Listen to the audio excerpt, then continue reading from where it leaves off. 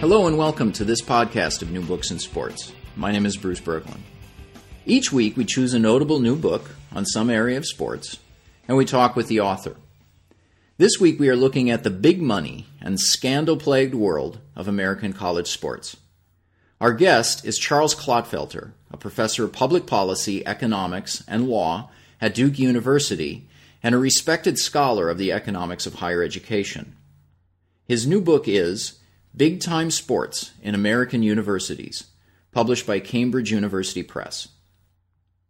As Charlie points out at the start of his book, nowhere else in the world do university students take part in games and tournaments as unpaid amateurs that have the same followings and earn as much money as professional sports leagues.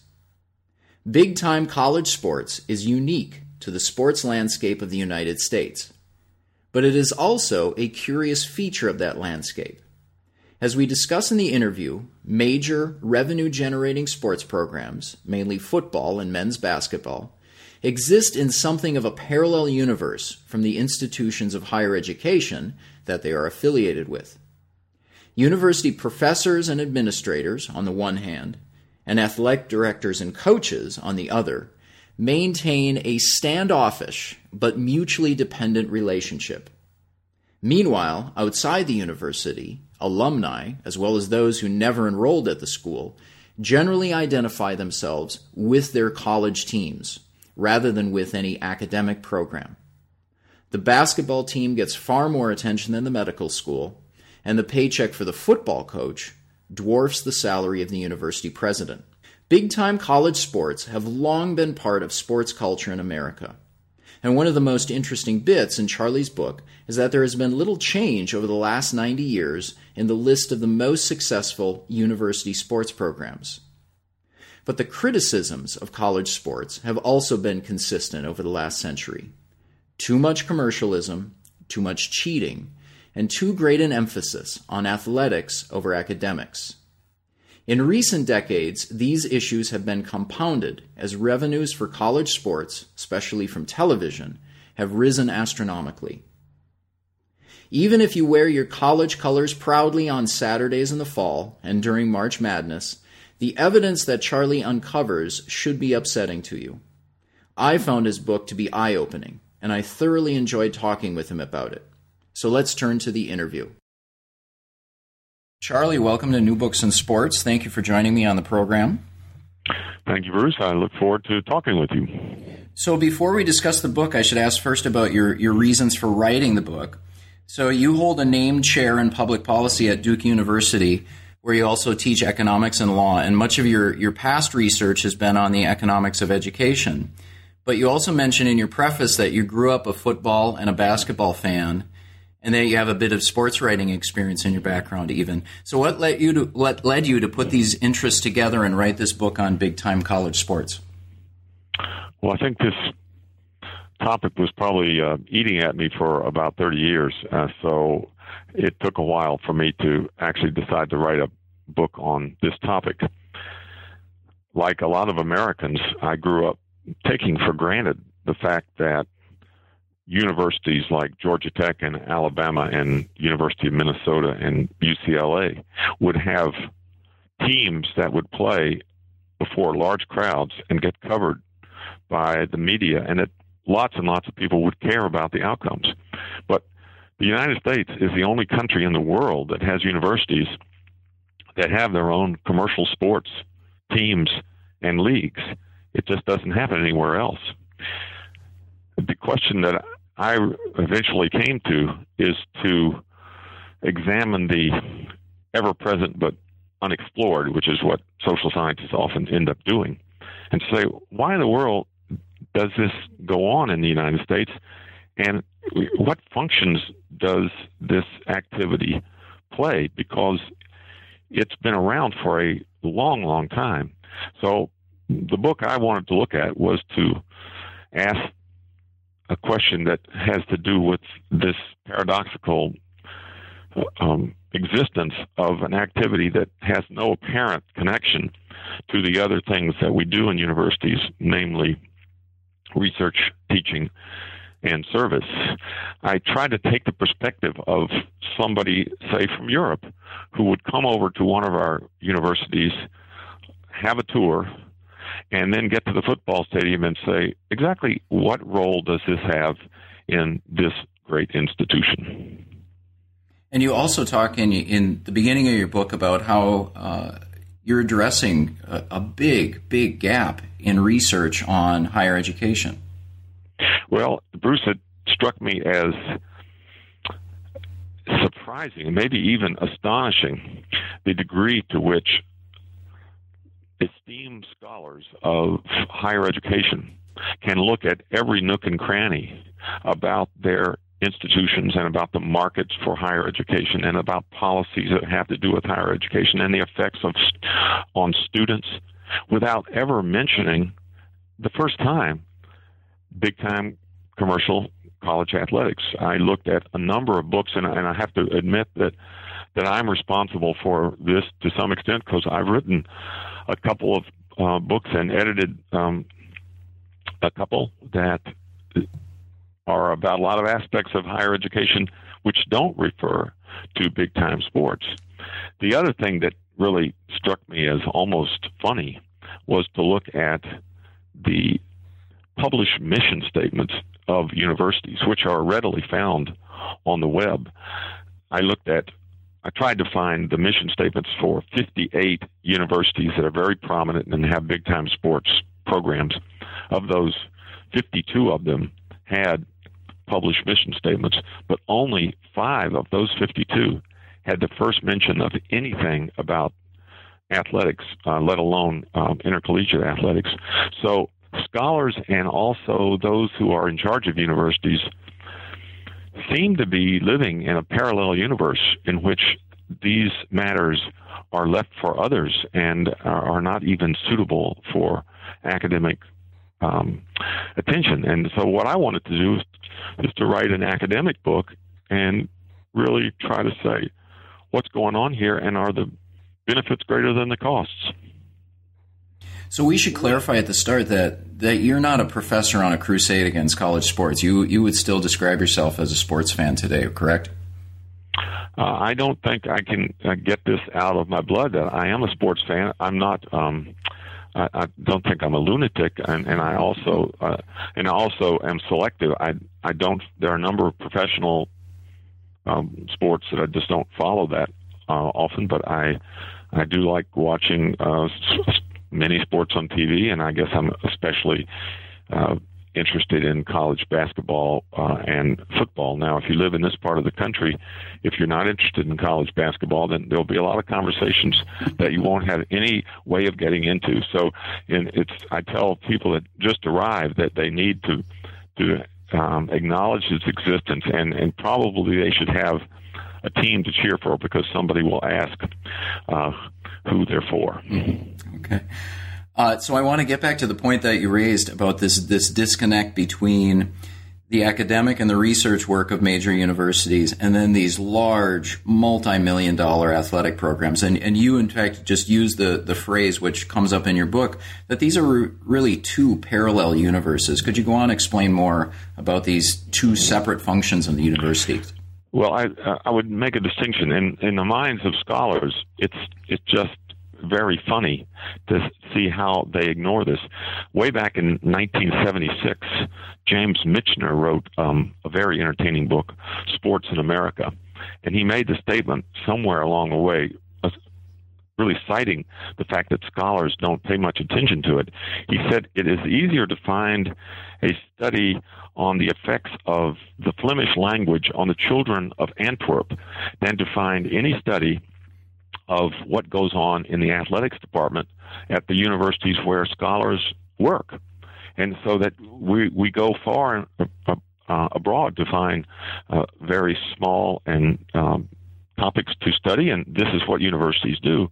But there is a looming reality right around the corner, which scholars like me either think is below their attention, they shouldn't pay attention to it, or that it's so obvious that we don't even need to talk about it. So that was really what I wanted to do. And I would say about, in terms of being a crusader, it is true that there is a great deal written about college sports. It's not that people have ignored that topic.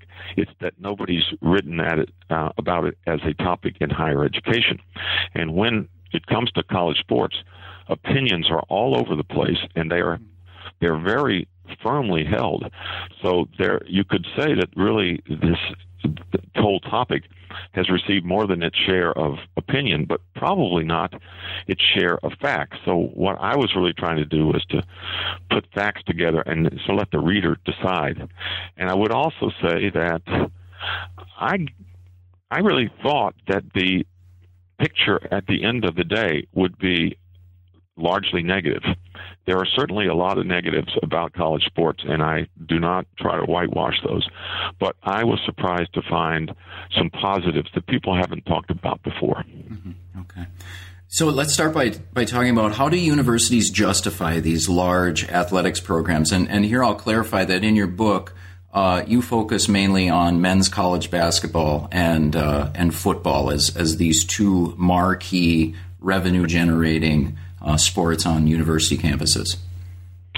When they talk about it, universities justify these activities in terms of the attention they bring to the university, that applicants find out about the university. For example, Butler University has gotten a great deal of attention in the last 2 years because of its success in men's basketball. So it's the attention that possible students would give to the university. It might also be justified on the basis of creating a sense of community on a campus. Sometimes it's thought of as being useful in creating support from the community and even perhaps from the state legislature. So, and I guess finally it's thought about as being something that will train young people by giving them experiences in leadership and in cooperation that are not available in the classroom. While I think all those things are true, even the last one, I do not believe that those justifications add up to enough of a reason to explain why big-time sports has been such a permanent, important, and prominent part of American college and university life. Mm-hmm. So you do test some of these justifications in your book, and we'll talk about your findings later on. But you make a point at the start of the book that these programs are really, as you state bluntly, this is entertainment. And you have a great line at the beginning of the book in which you note that universities not only compete with other universities for research funding and for faculty, but they're also competing with professional sports and with American Idol for audiences. So could you talk about this? Well, I think this is one of the curiosities that you run into by being in the entertainment business, and there is no mistake that we universities are in the entertainment business.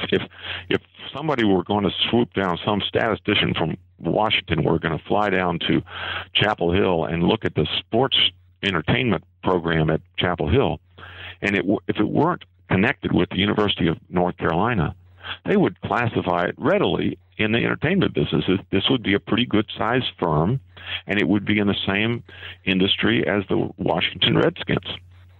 But because it's connected with the university, it's not classified that way.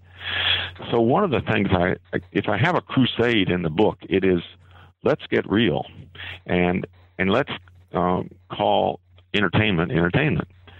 Universities, including Duke, including the University of Virginia, University of Texas, Alabama, and Stanford, all are in the entertainment business in a very real way. So we in universities ought to start with a little candor and say, yes, we are in the entertainment business. That does not mean we're not in a research business, teaching, and service. We're definitely in those as well. But the one we don't acknowledge is the entertainment. And because of being in the entertainment business, it means effectively that our universities are going toe-to-toe with television programs for the attention of the popular person out there. And so this, in effect, then becomes the populist side of universities, whereas we university faculty just think we're purely an intellectual enterprise. For those universities that have one of these commercial programs, we're also have a populist side that we don't really understand. And a point you make is it's not so much also, in many cases, it's instead of that this populist side that people look to the university primarily for its sports programs. Well, and this is probably something that's not very happy news to my fellow professors, but I did a few kind of tests to see what do people know about universities. And one of the tests I did was to look at the most serious newspaper in our country, the New York Times. And I looked for an entire year for these 58 universities. The 58 universities I looked at in a lot of cases were those who are members of the 5 biggest conferences, the ACC, the SEC, the Big Ten, the Big 12, and the Pacific 10, plus Notre Dame. So those 58 universities.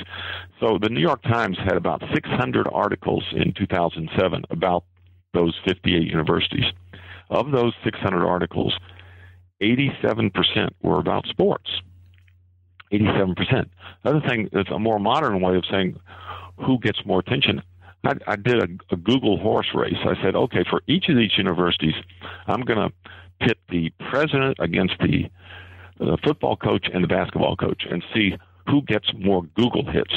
And I did this in a systematic way to enter in each search line the name of the university in several ways and the name of the person in several ways, and I took the one that was the highest. For football coaches beat the president of their university 56 out of 58 times. And so it's just, and an average ratio was 7 hits for every one for the president. So in terms of the popular imagination, these universities are known, if at all, by the general public because of the teams that they have.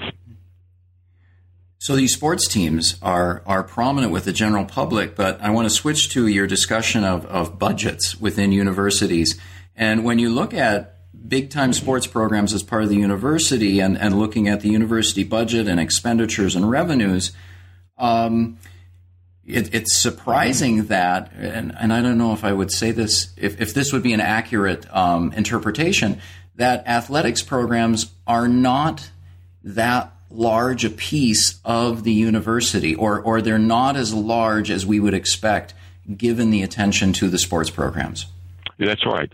They are not nearly as large as these measures that I just cited. And one might argue, in fact, members of the athletic departments will often bring that statistic up. Hey, we're only this percentage of the whole budget. I think that is a useful way to measure, but it's only one of several. If you wanted to ask how big a role the big-time sports has in a university, you might also measure, besides these measures that I cited, like newspaper coverage. Let's look at the number of person hours devoted to athletics versus everything else. So I took a nearby university, did a back-of-the-envelope measure. I said, okay, here's the number of faculty. Let's let them work 50 hours a week for 50 weeks a year. Here are the students. We'll let them work 50 hours a week for whatever number. Here's the staff.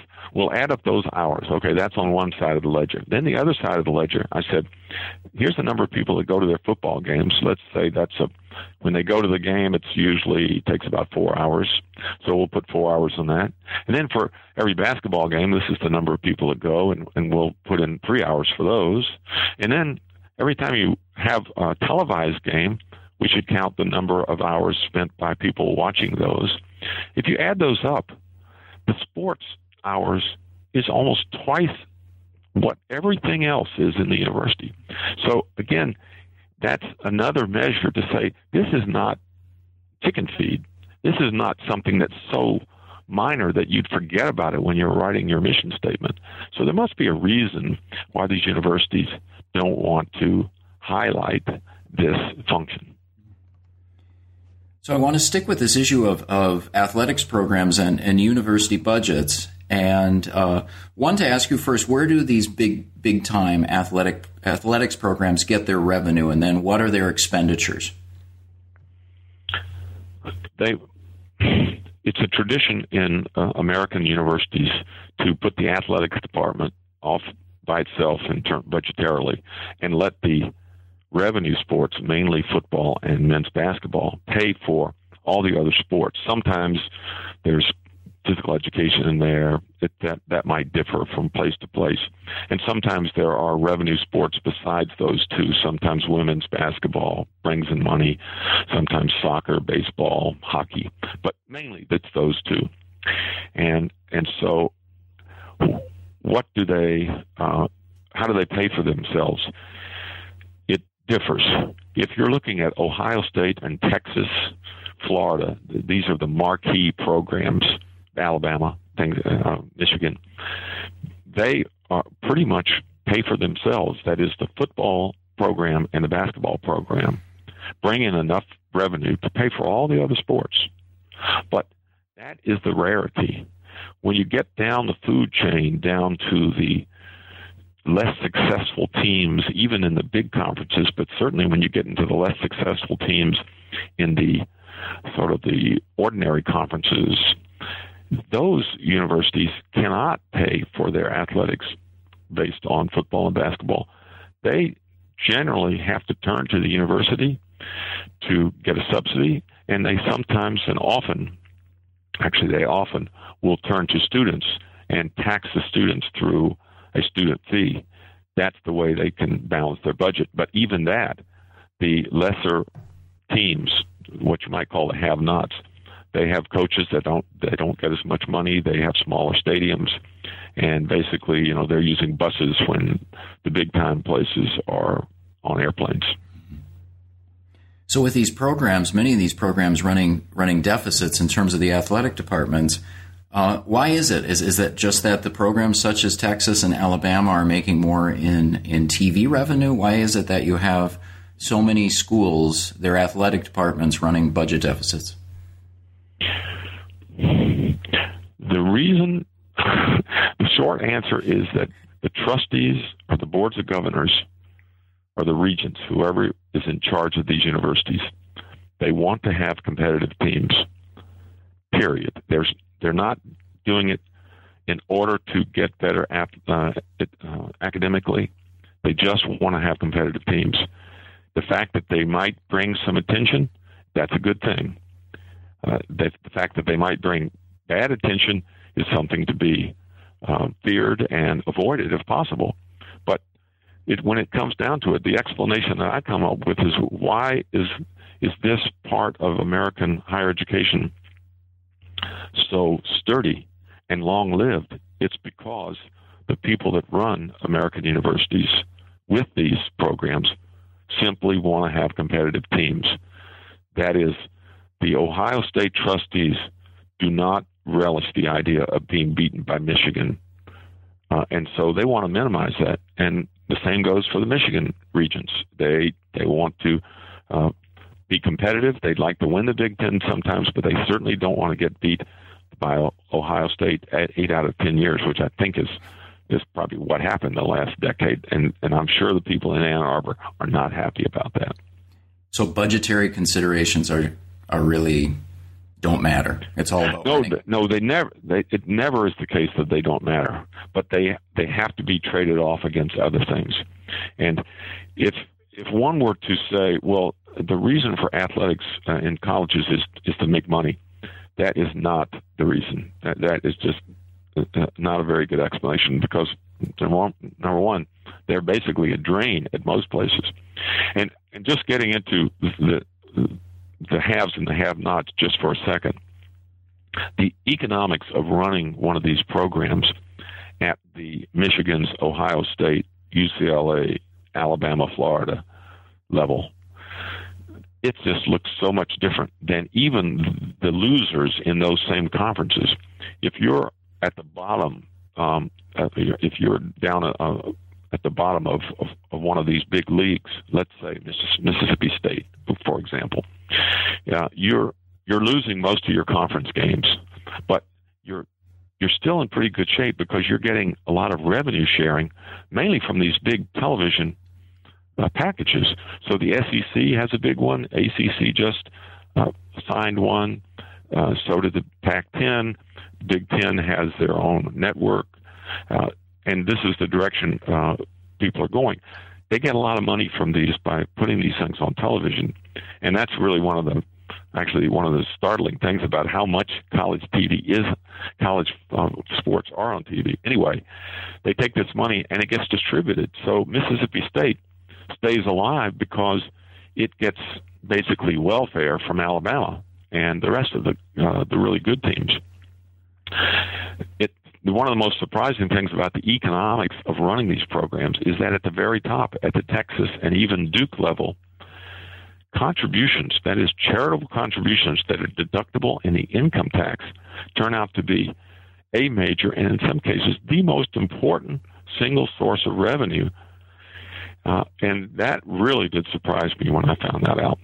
Yeah, I was surprised by that too. And so I was going to ask you that, and you have this graph in the book, and I can't hold the graphs up to the microphone, but you have this graph that shows the increase in television revenue for college sports. And in the last 20 years, it takes a Himalayan ascent in terms into the hundreds of millions of dollars being spent on college sports. And yet you make this point that still ticket revenue as well as contributions are, in many cases, more important to athletics budgets. For tickets are quite important. And the reason why TV is not as important as it is for the biggest teams is because of these revenue sharing arrangements that the conferences make. And why would Texas go into Texas is a special example because they look like they're going to become almost like Notre Dame, sort of an entity unto itself. But why would a Florida go into an arrangement where they're going to bowls, they're making all this money, but they're sharing it with their fellow teams in the league? The reason it's in their interest to do that is because they have to have a league, they have to have opponents to be able to beat. And now with these new TV arrangements, you have to have a conference that's big enough for entry into this cartel called the Bowl Championship Series. So everybody is in there for a good reason. And I think the most telling fact about the whole thing, Bruce, is how rare it is for any university that has been in a big-time sports position to ever decide to get out. The exceptions are very small in number, and each one of them tells a lot about college sports as it now exists. Mm-hmm. And I was going to ask, too, going back to this point about the aim of winning as opposed to budgetary considerations, did you come across an example where you have a team that is not successful on the field or the court, and the leaders of the program, the leaders of the university say, well, our teams aren't successful, let's scale back our spending, as opposed to our teams are not successful, let's increase our spending? It hasn't happened very often. It probably they're probably well, let me give you this statistic, and I'll tell you, basically it almost never happens, but I'll give you one example in which it did. I said, well, let's look at this thing. It seems like this is an activity that's been going along on a long time. I went back to 1920 and actually looked at 1919, 1920, 1921. And somebody has fortunately gone through and ranked all the football teams, all the college football teams for each year based on their power ranking, who beat whom.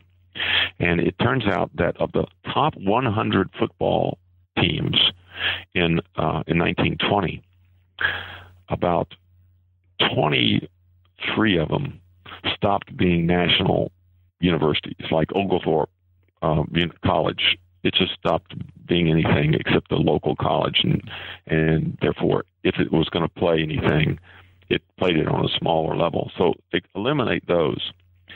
Of the remaining approximately 75 universities that were national universities over that whole period, 7 of them decided to stop playing big-time football, and those were 7 of the 8 Ivy Leagues. And that only leaves 2 universities that said just what you said. We're not going to do this anymore. One of them was Washington University, and the other was the University of Chicago. Chicago is a good example. In fact, it's the exception that proves the rule. It was a powerhouse in the Midwest. It would normally, typically beat lots of big powerhouse teams, won a couple of championships, but they came on hard times about the same time that they had a new president named Robert Hutchins. Hutchins, right from the beginning, said, we should not be doing this. This is nothing that a university should do. But even with Hutchins arguing against it, and year after year of losing games, the trustees held on to big-time football until 1939, when they had the most disastrous season one can imagine. I think they lost to Michigan 85-0. They lost to Virginia something like 60-0, and they just were getting pounded. That was what it took for Chicago to get out. But if it took that much for one university and a president, you can just imagine how hard it is for a national university, once it's in there, to renounce it, and it just hardly ever happens. So you use the term arms race to explain athletic spending in the pursuit of wins and in the pursuit of recruits. So could you explain that? Well, this is not original with me. The arms race idea is that I need to get more missiles than you have, and then you're going to respond by getting more missiles than me. And of course, back in the 1920s, it was the size of your destroyers, and this sort of thing has been observed in a number of contexts. It's, I think, well summarized by the apocryphal story of the client asking his lawyer, how much is this case going to cost me? And the lawyer says to him, how much do you have? And it's a question of, it pays to put every single dollar you can in trying to defeat the other side. Well, economists have pointed out that from the standpoint of society, all this throwing money at the problem is wasteful from a social point of view, even though it makes sense for an individual university to do. So that's what's going on right now in the college sports arena, and we see it probably best in 2 respects. One is the expenditures that have been made for facilities, like practice facilities, like centers for coaching and tutoring athletes. And apparently, when recruits go from place to place, they want to see what kind of stadium they're going to be playing in. They want to see what kind of practice facility. They want to look at the locker room. So that's one. And the other one is that coaches' salaries are going crazy. I'll just give you this statistic that I think is one of the most eye-opening of any statistic in the book. I was able to get information on compensation for 3 groups of university employees between 1986 and 2010. That's a 24-year period. I corrected for inflation. I corrected for differences in health and retirement benefits. So it's an apples-to-apples comparison. Over this period, professors' compensation went up 32% after inflation, which is pretty darn good. We're a third higher than we were in 1986. But over that same period, presidents' compensation went up 90%. And the compensation of football coaches went up 7.5 times, 650%. It's just an order of magnitude more than anything else. Yeah, you presented that data in a bar graph, and You call it eye-opening. I call it eye-popping to look at that graph. And in fact, my son is 13 years old, and he's a huge sports fan. He's a huge football fan. And I showed him that graph, and his eyes popped. So even a 13-year-old can look at that and see this is a big problem. Well, it's a problem that it certainly is frightening university presidents. There are several things about big-time sports that are matters of great concern to university presidents, but that might be the number one thing: is how in the world are we going to sustain this thing?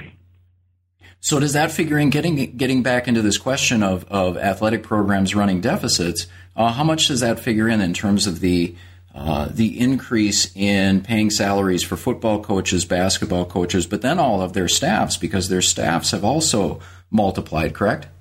Right. It's the size of the staff and the compensation for the staff. So the statistic I just gave you only had to do with head coaches. Mm-hmm. Apparently, among those who know, the greatest escalation, I don't know if that's true or not, but the great escalation has been in the salaries for the assistant coaches and the position coordinators, all of these many coaches that are attached to a football and increasingly into basketball teams as well. The number of coaches is just pretty mind-boggling, and they are getting paid much, much more than the top professors at the universities. So I want to turn this to a very contemporary issue. So just a few days ago on May 30th, Jim Tressel, the football coach at Ohio State, resigned over problems related to athletes exchanging their complimentary tickets and memorabilia in exchange for goods ranging from tattoos to cars. And as I've been listening to and reading the coverage of Tressel's fall, this story and stories like it are typically told as moral dramas, as a failure of the coach or of the players to stand against the corruption in the sport. And based on your research, can you give something of an explanation for what compels coaches and boosters of major sports programs to violate the rules? The economists can only talk about the incentives, and then it's left to the philosopher and the moralist and the pastor to explain the moral failings. Anytime a rule is broken, there is some kind of moral failing. So let's just acknowledge that. But these things do have degrees. What the economists can do in this situation is to say there are so many reasons to try to go as close to the line as you can get and more, that it's a powerful temptation. And a temptation arises from a dual facts. Fact number one is to get top star players for your football or basketball team is extremely important. It's been estimated that the economic value to a university of having a football player who's good enough to get drafted by the NFL one day is about $500,000 per year. So you get a football player that's good. That's going to be $500,000 for 4 years. That's $2 million more of revenue just because of that one player. In basketball, the number is over $1 million. So, and the reason that this is, I guess, so tempting is because the universities, by the rules that have been set up by the NCAA, they don't have to pay them anything close to that. So there's all of this money coming into the university if you just could get this person signed up with your university. Therefore, there is all kind of incentive to do things like have a nice new building for them to practice in. That's one. But you can understand why there's so much temptation to slip money under the table. If it weren't for this restriction on the payment of the players, the temptation would be much less, because the players, you'd get a good player, but you'd have to pay for him too. And as it is, you don't have to do that. So the rules, and especially the rule that limits the compensation for players, is a culprit here. And of course, a lot of attention has been paid to the fact that the players are getting exploited, and there's kind of no way around it. They are.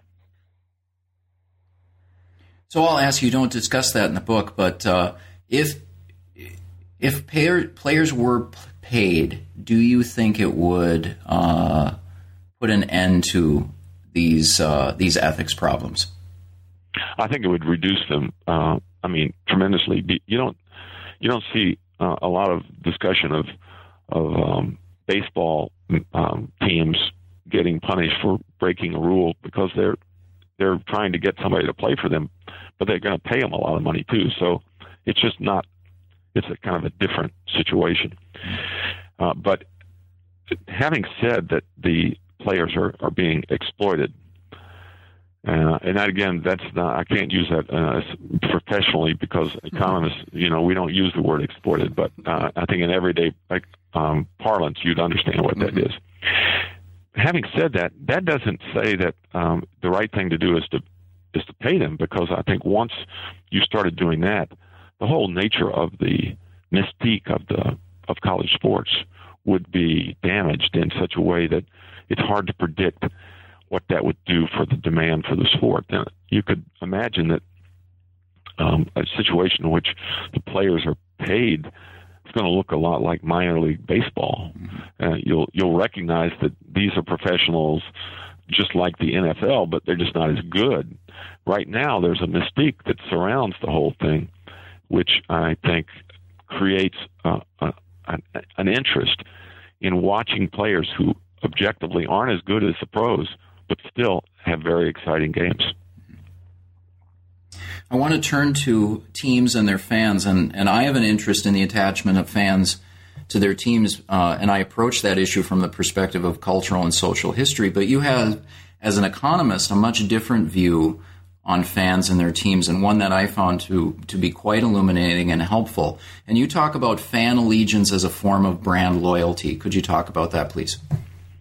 Well, I'm not saying that the economic way of thinking about it is better than any other way. In fact, I would be fascinated to talk with you about the cultural roots behind this kind of loyalty. One of the questions that got to me more and more as I went through this thing is what created the interest in some people's loyalty. There's a number of explanations, and I try to reflect a little bit of that in the book. But at the end of the day, they are very deep and quite important. And I'll just give you one example. There is a chapter in which I talk about this, and it turns out that more than its share of examples are for Alabama for some reason, because some people have just been articulate in talking about it. But my cousin, when she came up to watch the Alabama-Duke football game last year, told me that in her hometown newspaper, people would write about the Crimson Tide in their obituaries, or in the obituaries they're writing for somebody else. And so I went to the web and looked at the Birmingham News obituaries just for 2010 of the months that had transpired since then. And it was quite remarkable. A number of obituaries mentioned the Crimson Tide. You would see things like, he loved his church, his family, his community, and the Alabama Crimson Tide. Well, you don't write things like that in an obituary as a joke. It only goes in there. It's written by somebody who cares about the departed person. And for things to be that important, to get mentioned in your obituary, mean that they really have significance in somebody's life. Now, you might say, well, that's crazy. That's not very important. But it's one of those things that gives importance to people's lives. It's one of the things that brings happiness to people, cheering for a team that might win, they might lose. And at the end of the day, these kind of loyalties add up to a lot. And that's, I guess that was one of the surprises about the book, is that these universities that, think of themselves as highly intellectual ivory towers looking for truth are also producing something that gives a lot of common people a reason to tune into a game on Saturday and a reason to josh their fellow churchgoers about a game that either was won or lost.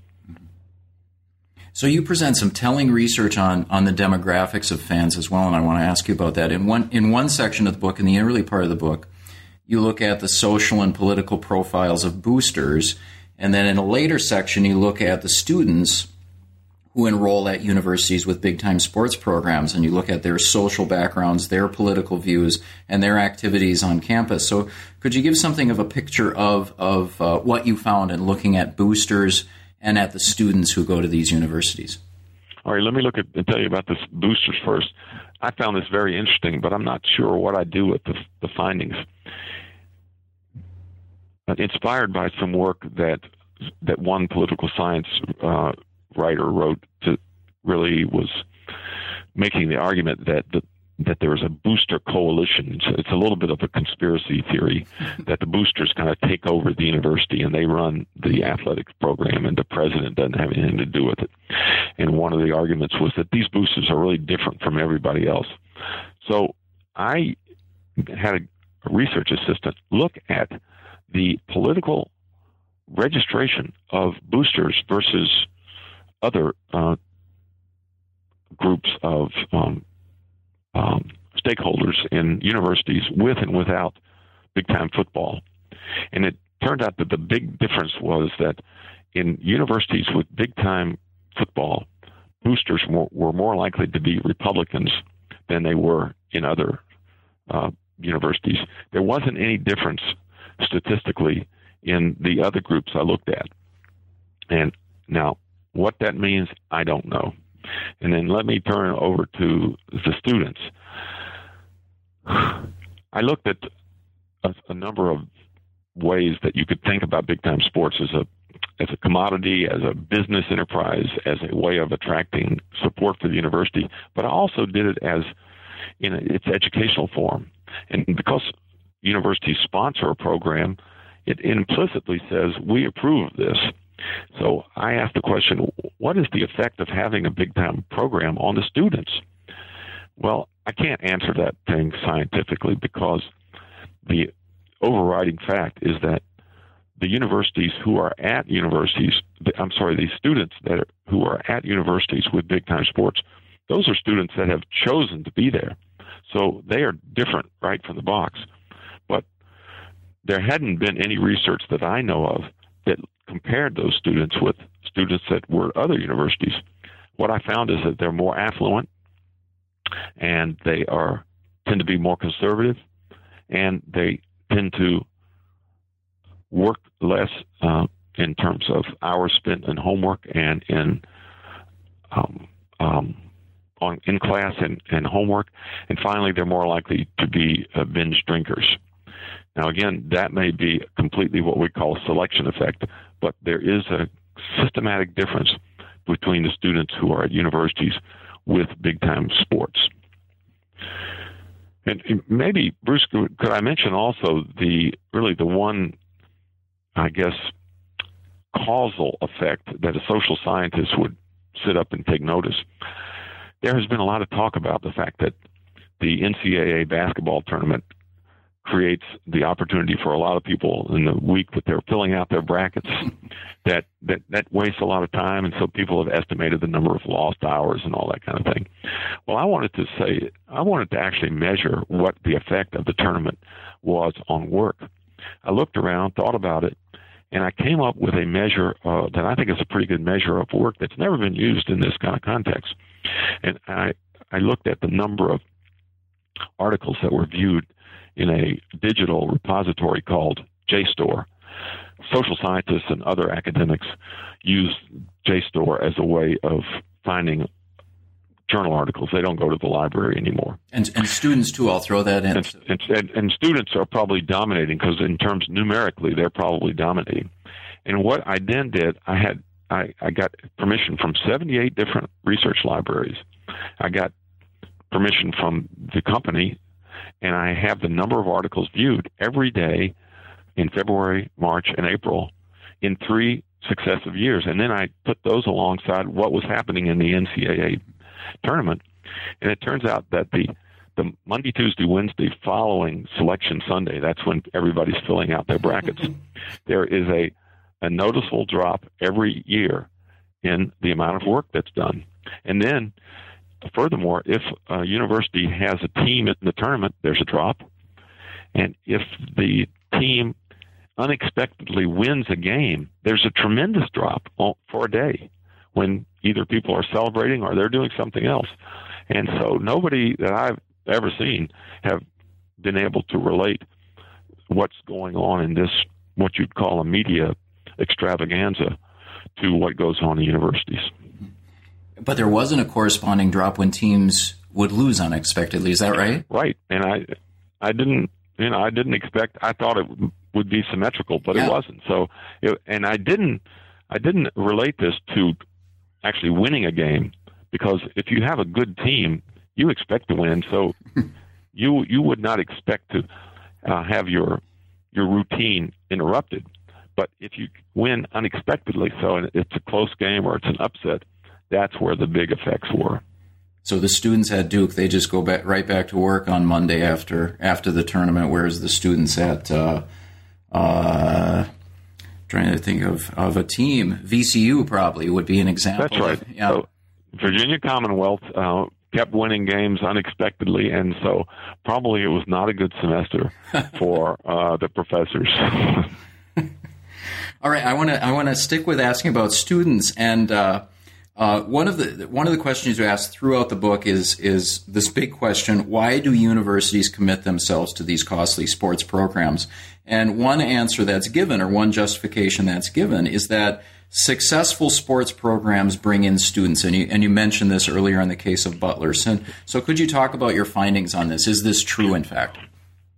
Well, on this particular point, it's sometimes called the Flutie effect, after a guy named Doug Flutie, that the idea is that a winning season will bring in more applicants. That's been much debated.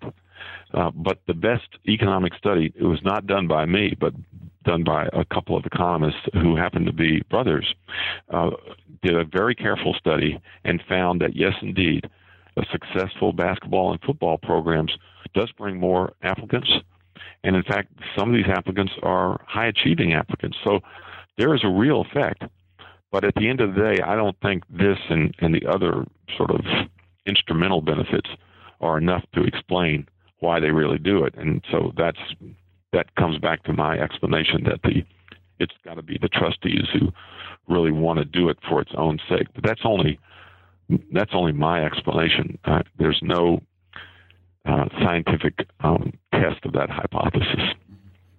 And another justification then is that the major revenue-generating sports then pay for student participation in non-revenue sports such as tennis and volleyball and gymnastics. And you looked into that justification as well, and what did you find on that? Not much. One argument, one justification for having all this money is that we, here, these two sports have to carry all the rest of them. So I just did a little, it's really a scatter plot. I just plotted each university on a graph and asked the question: if the university gets a lot more revenue from their program, do they fund a lot more people playing these non-revenue sports? And the answer is no. It's almost no relation at all. Some universities think it's important for their students to play on teams, and some don't. But it really has nothing to do with whether you have the big-time sports. And then one other argument for these programs or explanation for their benefit for the universities is that there's a connection between sports and successful sports and fundraising, and also the generating of influence for the university with legislators or with the public. And this is something that you looked at. And before I ask you about your findings on this, I want to ask you about the research you undertook, because this was fascinating to me. So you asked different universities for their VIP lists for people who had been invited to sit in the president's suite at the football stadium. And the response you get was quite troubling, I would say. Could you talk about that first? Well, I'm a professor, and I'm not a reporter, so I'm not in the business of doing these freedom of information requests. That's what reporters do. So I was talking to a reporter who'd done a very interesting study, and asked her if she could share some of the findings. She said, "I'd be happy to, but it's really not very. It's probably not going to be very helpful. Why don't you do your own?" And I said, "Oh, I can't do that." It turns out there's a website you can put your request in, and it cites all the appropriate state law, because these are state laws, not the federal. It's not a federal law. So then you write this letter. It asks for this information. It cites the law. It offers to pay reasonable expenses, and it gives a deadline. And more than half of the universities complied. They have a compliance officer that that this is a part of being a public university. They're going to respond to mainly reporters. But a few universities really did stonewall me, and I was, curious about what in the heck are you trying to hide, and I guess I didn't know what I was going to find, but I suspected that it was going to be state legislators who are going to loom very large in these VIP boxes. Well, they were there, but they weren't there in tremendous numbers the way I thought they would be. What you mainly saw was potential donors. And there was really nothing. If you were a development officer, you wouldn't find any of it surprising. And in fact, it looked very similar across the about 8 universities that I've eventually got the data and analyzed. Because what we had to do is we got these lists, and then I had students just go to the web and find out who the heck these people are. And then I classified them, and they were just very, there weren't any smoking guns, for crying out loud. So I don't understand why the universities that gave me such a hard time were doing it, except they just probably got annoyed that a professor was asking for this information. But it was striking. One university in particular, and to send you, how many names did they redact with black marker? This is Michigan State. So Michigan State, number one, gave me a bill for their time, it's reasonable for them to give me a bill, but it seemed like a lot of money, and I've forgotten how much it was. But after I dutifully paid that, they sent me about 8 pages of names, but most of the names were had been redacted, so it was mostly a lot of black marks. And so Michigan State evidently felt that there was interest in keeping a lot of these names private. Yeah. And so all I could do is to put it in a footnote that these universities reacted in the following way. And to some extent, that might have been the most interesting part of the whole reaction, is that some universities really did everything they could do, including speaking with a forked tongue to avoid giving me this.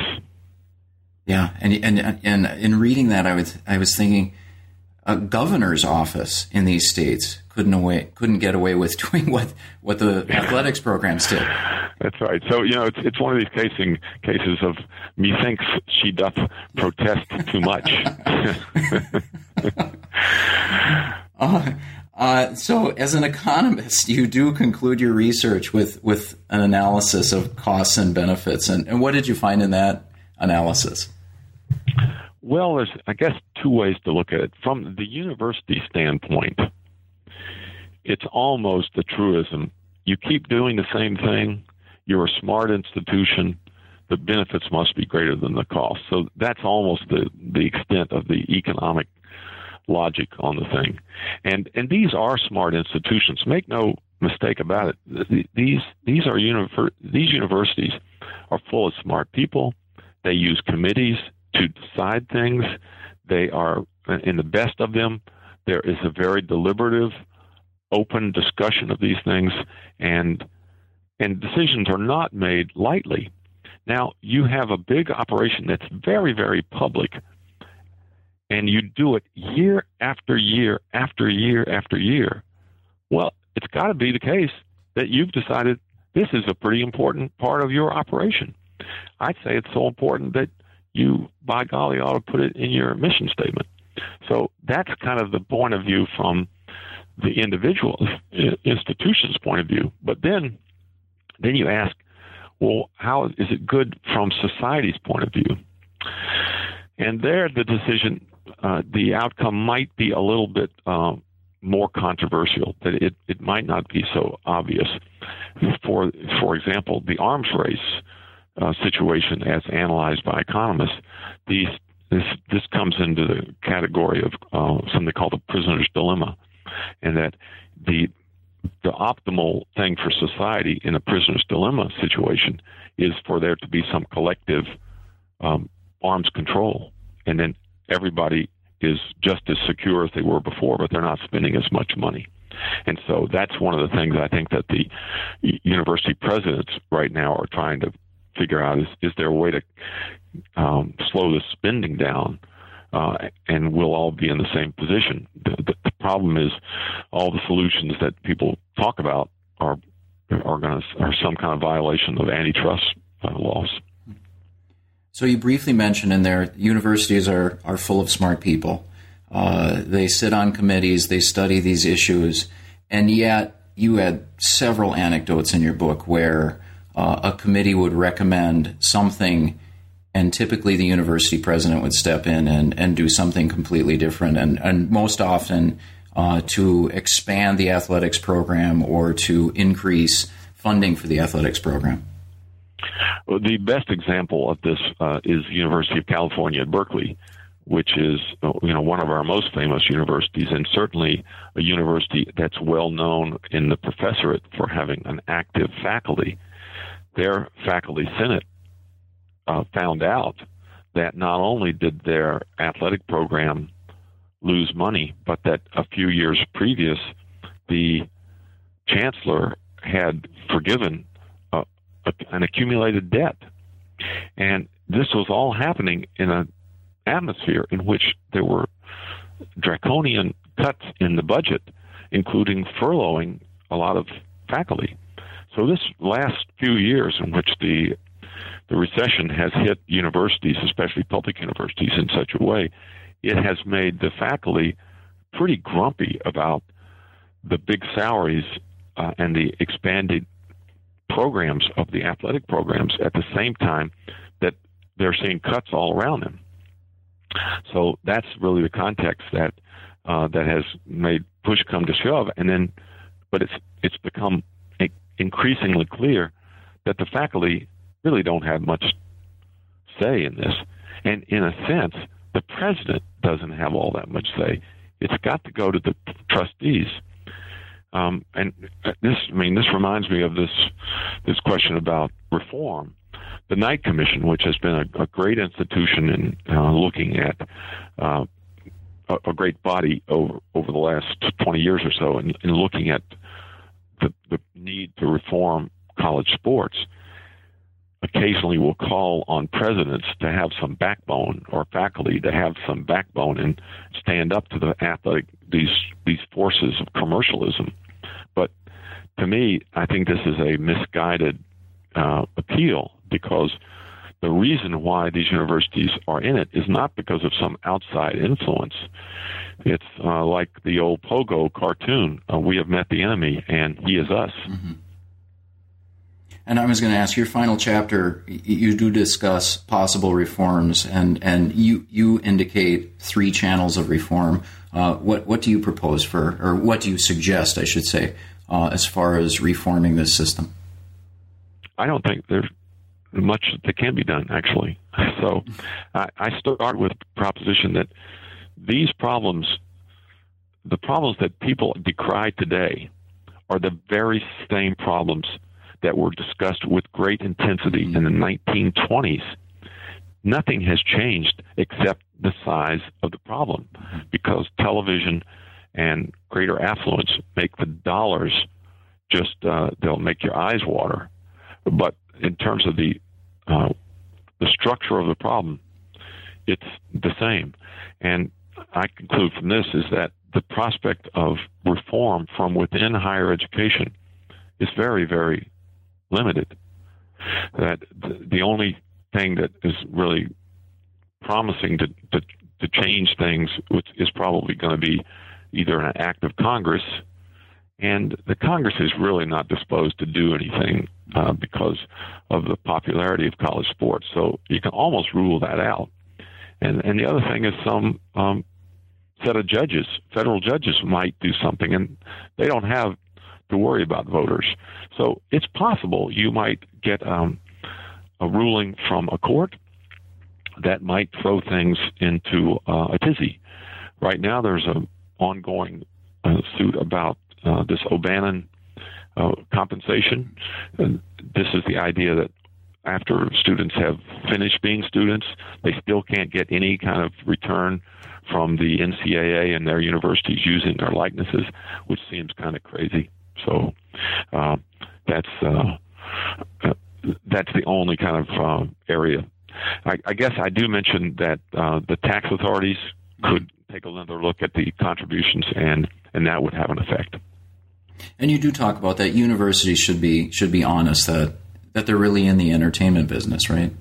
Well, I think right. If the book has any appeal for reform, it is to my brothers and sisters in universities, and it basically says to all of us, we're in institutions where we place a great value on truth. Why don't we start by being truthful about the extent and the nature of our involvement with commercial sports? And once we do that, we can have a better, more productive conversation about whether these compromises that vary are very real, whether these kind of compromises are worth the candle.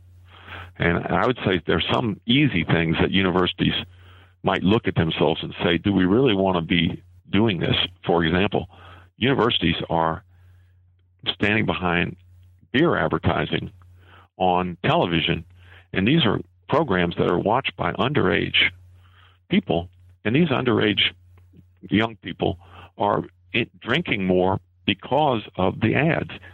We universities are doing that. Do we want to be in that position? So we're almost out of time, Charlie, and I have one last question on the book. So this, as a scholarly work, this is a book, it's carefully researched, it's dispassionate and analytical in its writing, but I was wondering as I was reading it, were there any points in the research or the writing where you, as a professor and a sports fan, where you were just outraged? I guess I'm beyond outrage. Sometimes it's like, oh, give me a break. And it just makes it so petty. And I guess when SMU, Southern Methodist, when they were paying their players, in a way you sort of had to give them credit for being completely, straightforward. Here's your monthly payment, and then once you start it, it's very hard to stop.